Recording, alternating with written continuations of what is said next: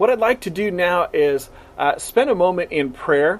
This is a video to help you in your weekly time of being more focused on God than anything else, to help us as a spiritual community be growing together, sharing the spiritual journey of life together, its challenges, but also the guidance that we get from God in how to do life. And I know that you may be going through any one of a number of different challenges, and I want you to know that Rebecca and I, we care about you so very much, and we pray for you, and we love you, and we're so thankful to have had the chance to share the last a number of years with you, and we're looking forward to what God is going to do as we share life together in the fall. There's so many good ideas and new ideas that God is bringing us, but I just want to pray for you today and our time in the message.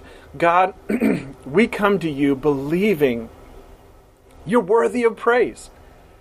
You're unmatched, more powerful than any other, and faithful and tender and compassionate in love. I thank you, God, that you are alive, aware, able, and active. I thank you, God, that you save us because you love us. You lead us because you love us. We praise you today, God. And wherever people are at as they're watching this and listening to this, God, I just pray that you would help them to be more focused on you, aware of your presence, the comfort of your companionship, the comfort of your guidance in life. Lord, help us. Help us to learn from the words of Jesus. Help us to grow in faith. Help us to grow in peace. Help us to grow in joy. Help us to grow in our relationship with you. I thank you, God, for the guidance given to us through Jesus. Help us today, Holy Spirit, to hear what Jesus has instructed us to do and to respond the way you'd want us to. I thank you for it, Lord, in the name of Jesus. Amen. Amen. All right, so the followers of Jesus noticed the way that he prayed and that it was unique, and they wanted to learn from him. They saw that he would withdraw to pray, and they saw him pray in public spaces, and they heard him pray with them. And Jesus brings them in this teaching moment, and he says, hey, have some frequent, private, personal prayer time with God. And he says, don't repeat words that are meaningless to you, thinking that the repeated activity will get you what you want. But instead, pray like this. Our Father in heaven, may your name be kept holy. May your kingdom come soon. May your will be done on earth as it is in heaven. Give us today the food we need. May your will be done, give us today the food we need, and forgive us our sins as we have forgiven those who sin against us. And don't let us yield to temptation, but rescue us from the evil one. So, we're in part 4 of this, because we've just finished the last few messages looking at the beginning. Praise you, God, hallowed be your name. May your kingdom come. May your will be done on earth as it is in heaven. So we've just looked at that, where the start of prayer is, it's all about God. We're not letting our issues dominate our prayer conversation with God. The way that Tim Keller says it in the book Prayer, which is on the book table if you're coming to in-person church, and we'd be glad for you to have available. He says this in talking about the beginning of the prayer: adoration and thanksgiving, God-centeredness. It comes first because it heals the heart of its self-centeredness, which curves in on ourselves and distorts all our vision.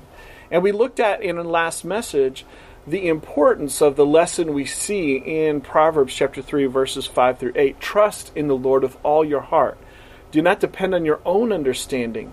Seek his will in all you do, and he will show you which path to take. It sets us up and make it possible for us to don't be impressed with your own wisdom. Instead, fear the Lord and turn away from evil. Then you will have healing for your body and strength for your bones.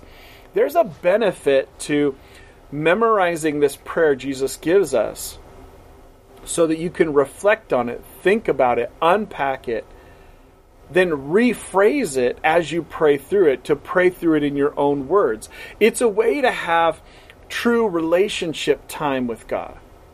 It's a way to have conversation and encounter, relationship moments and interaction. And I know that that is not entirely easy, and life comes at us fast, and we might, as soon as we wake up in the morning, just end up stressing about the workday or about a problem that we're facing, a challenge that we have, anxiety we have about the future. That's a part of the human experience. But if we will grow in our self-control, in our spiritual strength, we can grow in this ability to use this pattern for prayer like a power tool, giving you an ability you didn't have on your own to gain more self-control, to instead start my morning focused on how good God is. And it reshapes, it reorients me, and it helps me de-stress and start with gratitude. It helps me start with thanking God for my salvation, which I think was something that I really focused on through the 14 plus months of coronavirus really changing our lives.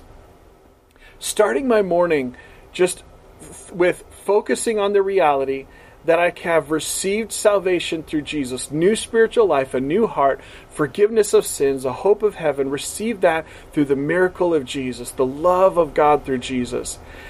Starting with gratitude really helped my stress management, really helped me still find joy through all that time of the way that coronavirus affected our lives. And so now I think it's important as we come to part 4 in this sentence, give us each day the food we need. If we orient ourselves that way, it really makes a change to how we pray. It's like, God, supply my needs, not too much, not too little, so that I don't resent you or forget you. God, supply my daily needs so I don't resent you or forget you. Tim Keller says it like this: we come with our needs expectant of positive response, but we do so changed by our satisfaction in Him, our trust in Him. We do not come arrogantly and anxiously telling Him what has to happen. Many things we could have otherwise agonized over, we now ask for without desperation. Augustine reminds us that daily bread is a metaphor for necessities rather than luxury. And I think that comes from the prayer that we see in Proverbs chapter 30, verses 8 through 9. Give me neither poverty nor riches.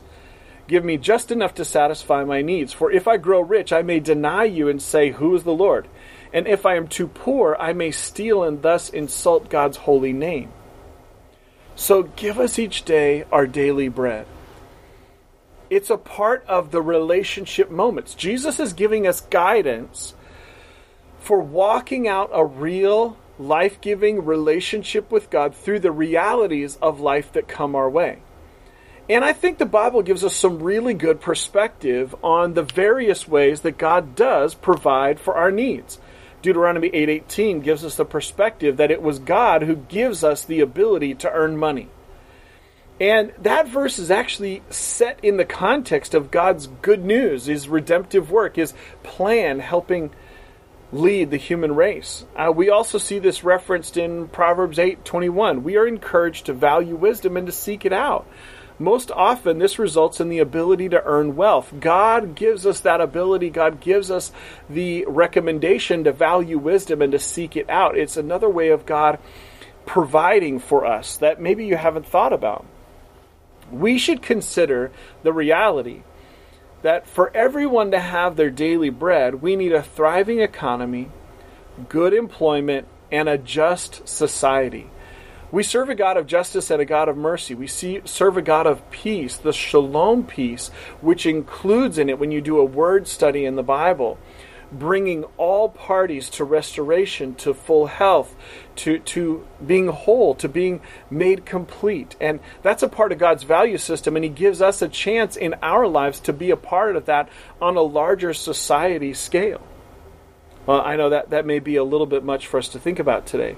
But when we're thinking about praying this prayer, God, give us each day our daily bread, I think it's also important for us to remember that God cares about our motives. Pastor James gives us advice on this, and it is practical and open and honest about the reality that we don't always get what we ask God for. He says, you don't have what you want because you don't ask God for it. And even when you ask, you don't get it because your motives are all wrong. You want only what will give you pleasure. Okay, Pastor James, that's kind of intense. That's harsh. But it's real. God cares about our motives, and like a good parent, God doesn't always give us the things that we ask for. When kids are young, they might, if you let them, eat candy until they get sick. Sometimes the things that we think we need are not what's best for us.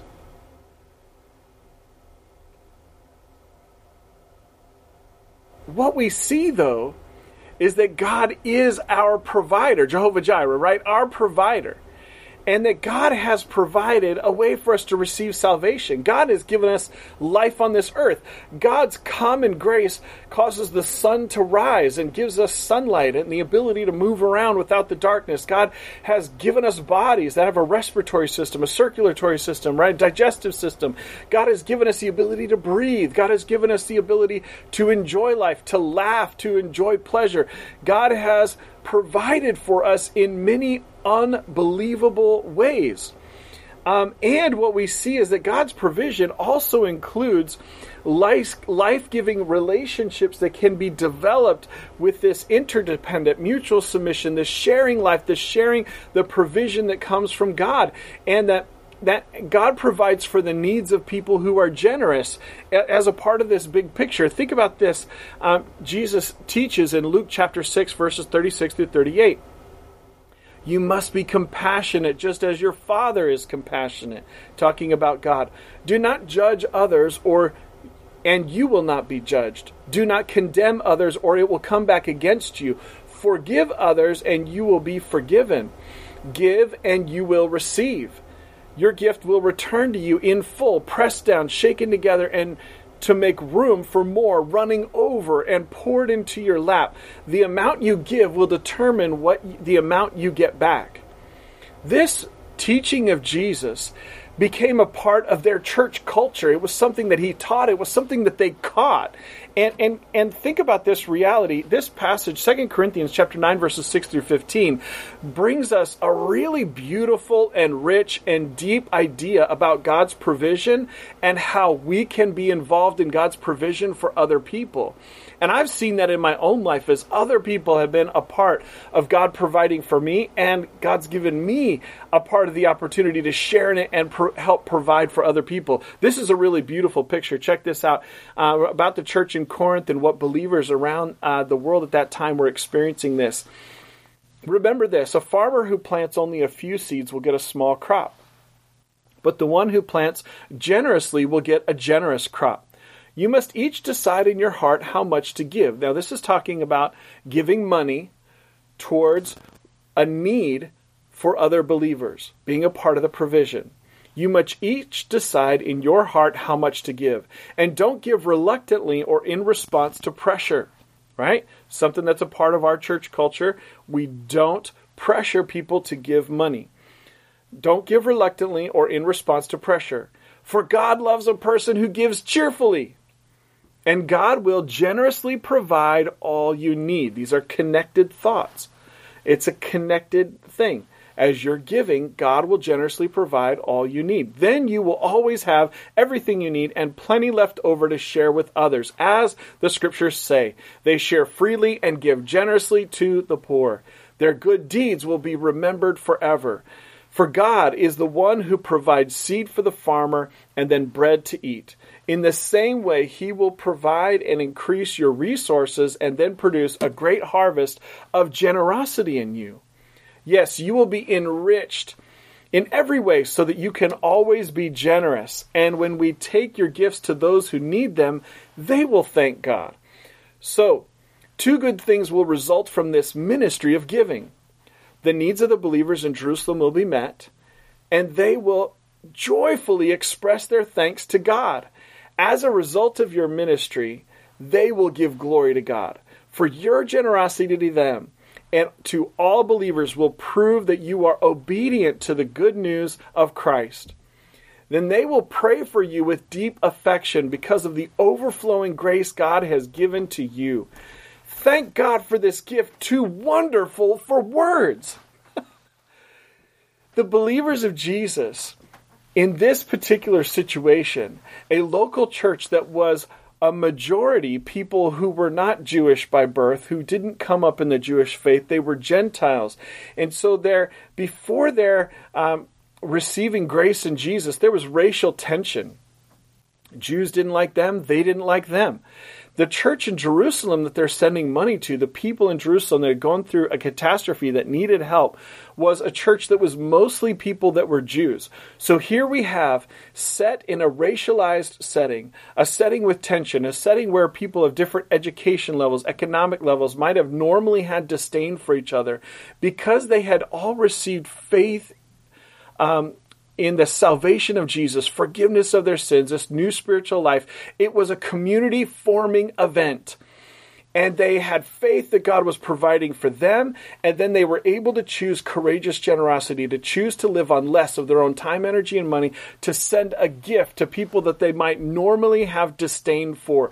The mothership church, right? The first church of Jesus Christ in Jerusalem. They didn't say, you guys were first, you guys are bigger, so we're not going to send a gift, you must be all right. No, they chose courageous generosity, something that we've done since the beginning of this church. Is from the beginning of this church, we have sent out part of the money that you give to meet needs at other places like Haiti, where we have supported people that care for children whose parents cannot care for them, and many other things, a grocery distribution, many other things. We choose that kind of generosity in our church. And it's included in this context of our daily prayer. God, will you please provide for me my daily needs? In this life of faith, because we believe God provides for our needs, we're able to make careful, reasoned, and faith-filled choices to be generous.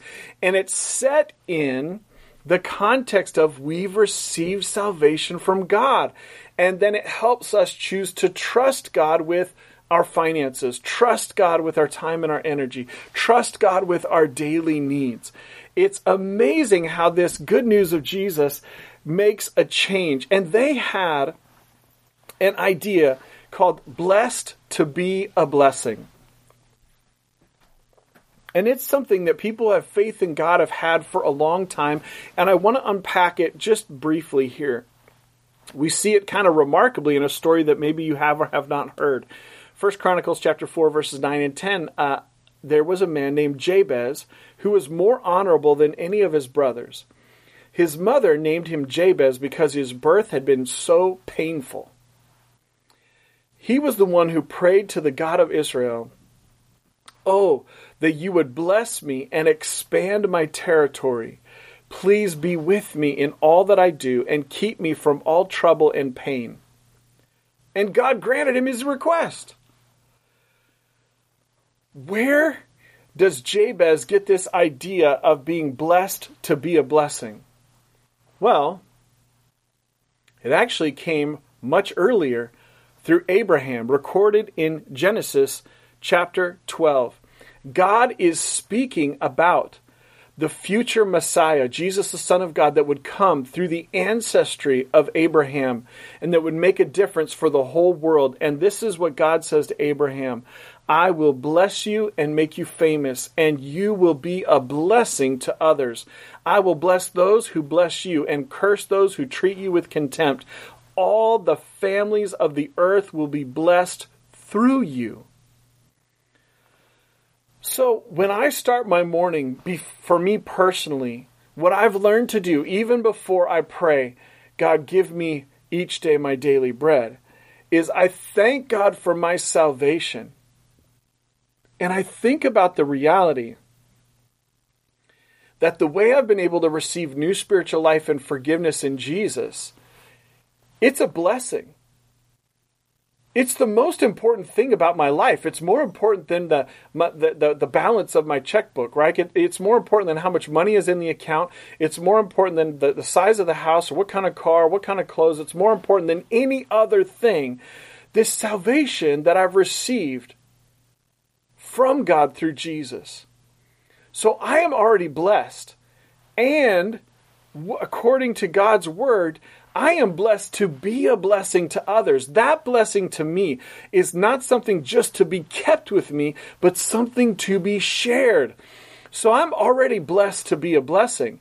That really changes how I come to God with this, God, please give us each day our daily bread.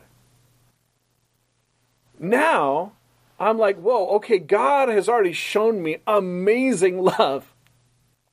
God has already blessed me to the point where I can never give more to God than He has already given me. It's just not possible, right?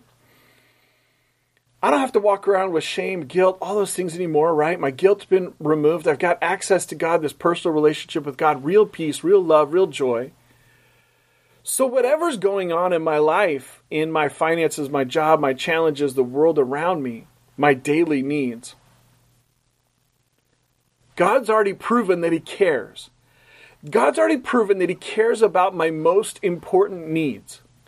God's already proven that He is a provider. In fact, that story where we get the name Jehovah Jireh, our provider, is about salvation, is about forgiveness of sin.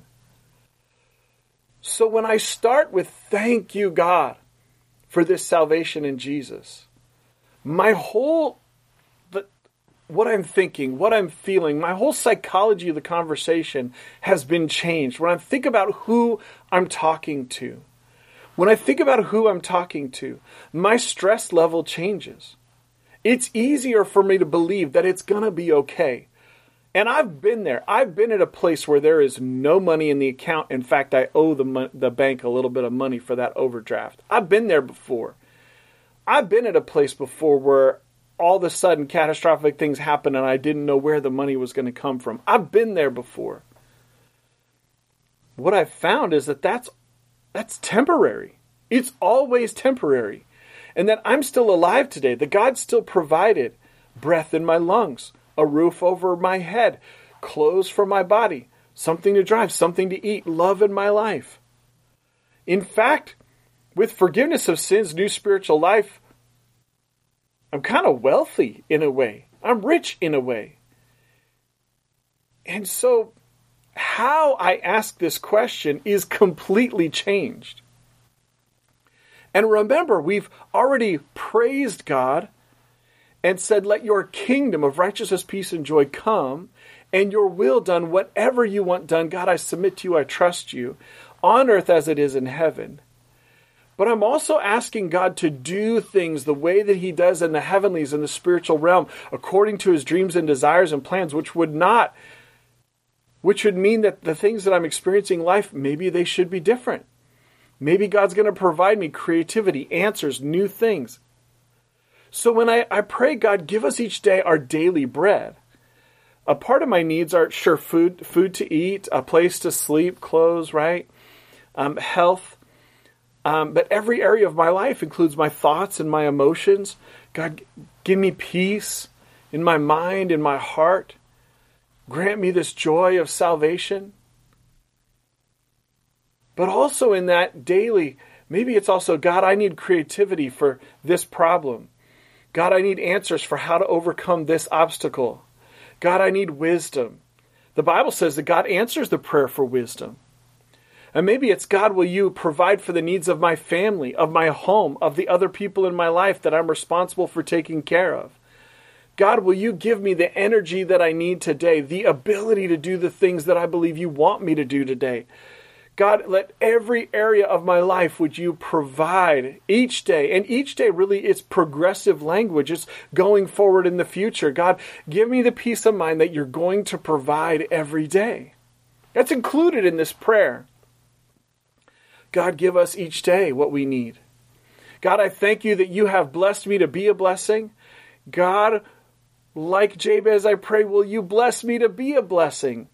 Expand my capacity to be a blessing to others, the borders of my tent, my territory, my circle of influence, my ability to be a blessing to others. Bless me with an expanded ability and with a protection from evil and with an awareness of your presence and awareness. God, help me to be aware of the reality of your companionship and your guidance. Those are things that we need, right? And I think wrapped up in this too, the prayer Jesus gave us of pray to the Lord of the harvest for laborers into the harvest. Those of you who've been walking with God for a while, you know what I mean by that. It's an important and a helpful prayer. So I hope that you can see that this is a life-giving thing. It's a power tool. It gives us an ability we wouldn't have on our own. And I hope that you can see that this brings us to a place of not just stress praying and just talking about the things that we're anxious about, but actually growing up into being able to draw from God's spiritual strength and peace, no matter what the circumstances in our life are, and to call on God for what we do need, with our motives brought into check, brought into alignment with God, but also believing for what would be miraculous. Remember, the followers of Jesus that Jesus spoke this to, they were seeing Jesus do miracles, and they were hearing the encouragement to pray for miracles. So it's all included in this. And when we get involved in meeting the needs of other people, in being the hands and feet of Jesus, of being the avenue of provision, it's amazing the way the spiritual community grows, how much of a life-giving thing it is. And so being perceptive to the needs of others and asking God for help, maybe asking God to give us what that other person needs so that we can give it to them. It's amazing the sense of spiritual community that comes up through that. And so I hope you can be encouraged to pray like this. God, I praise you. Would your kingdom come, your will be done on earth as it is in heaven, and give us each day our daily bread. Will you allow me to pray for you today? God, I thank you so very much that you have already provided. Lord, just for us to be sharing in these moments together, you've already provided. You've already given us life. You've already given us food to eat. You've already given us an ability to earn. You've already given us relationships with each other. You've already given us the guidance of the Holy Spirit and the words of Jesus. Thank you. You have already blessed us to be a blessing. God, I ask that you help us to be honest in our prayers, unpack what we're thinking and feeling in our prayers, and for us to grow in these relationship moments with you, honest interaction with you. Help us to grow in that. And that our faith would grow through it. That our spiritual strength would grow through it. I thank you, God, for who you are, for all you've done. In the name of Jesus, amen. Amen. I hope this is helpful to you. Grace and peace to you. Have a great week.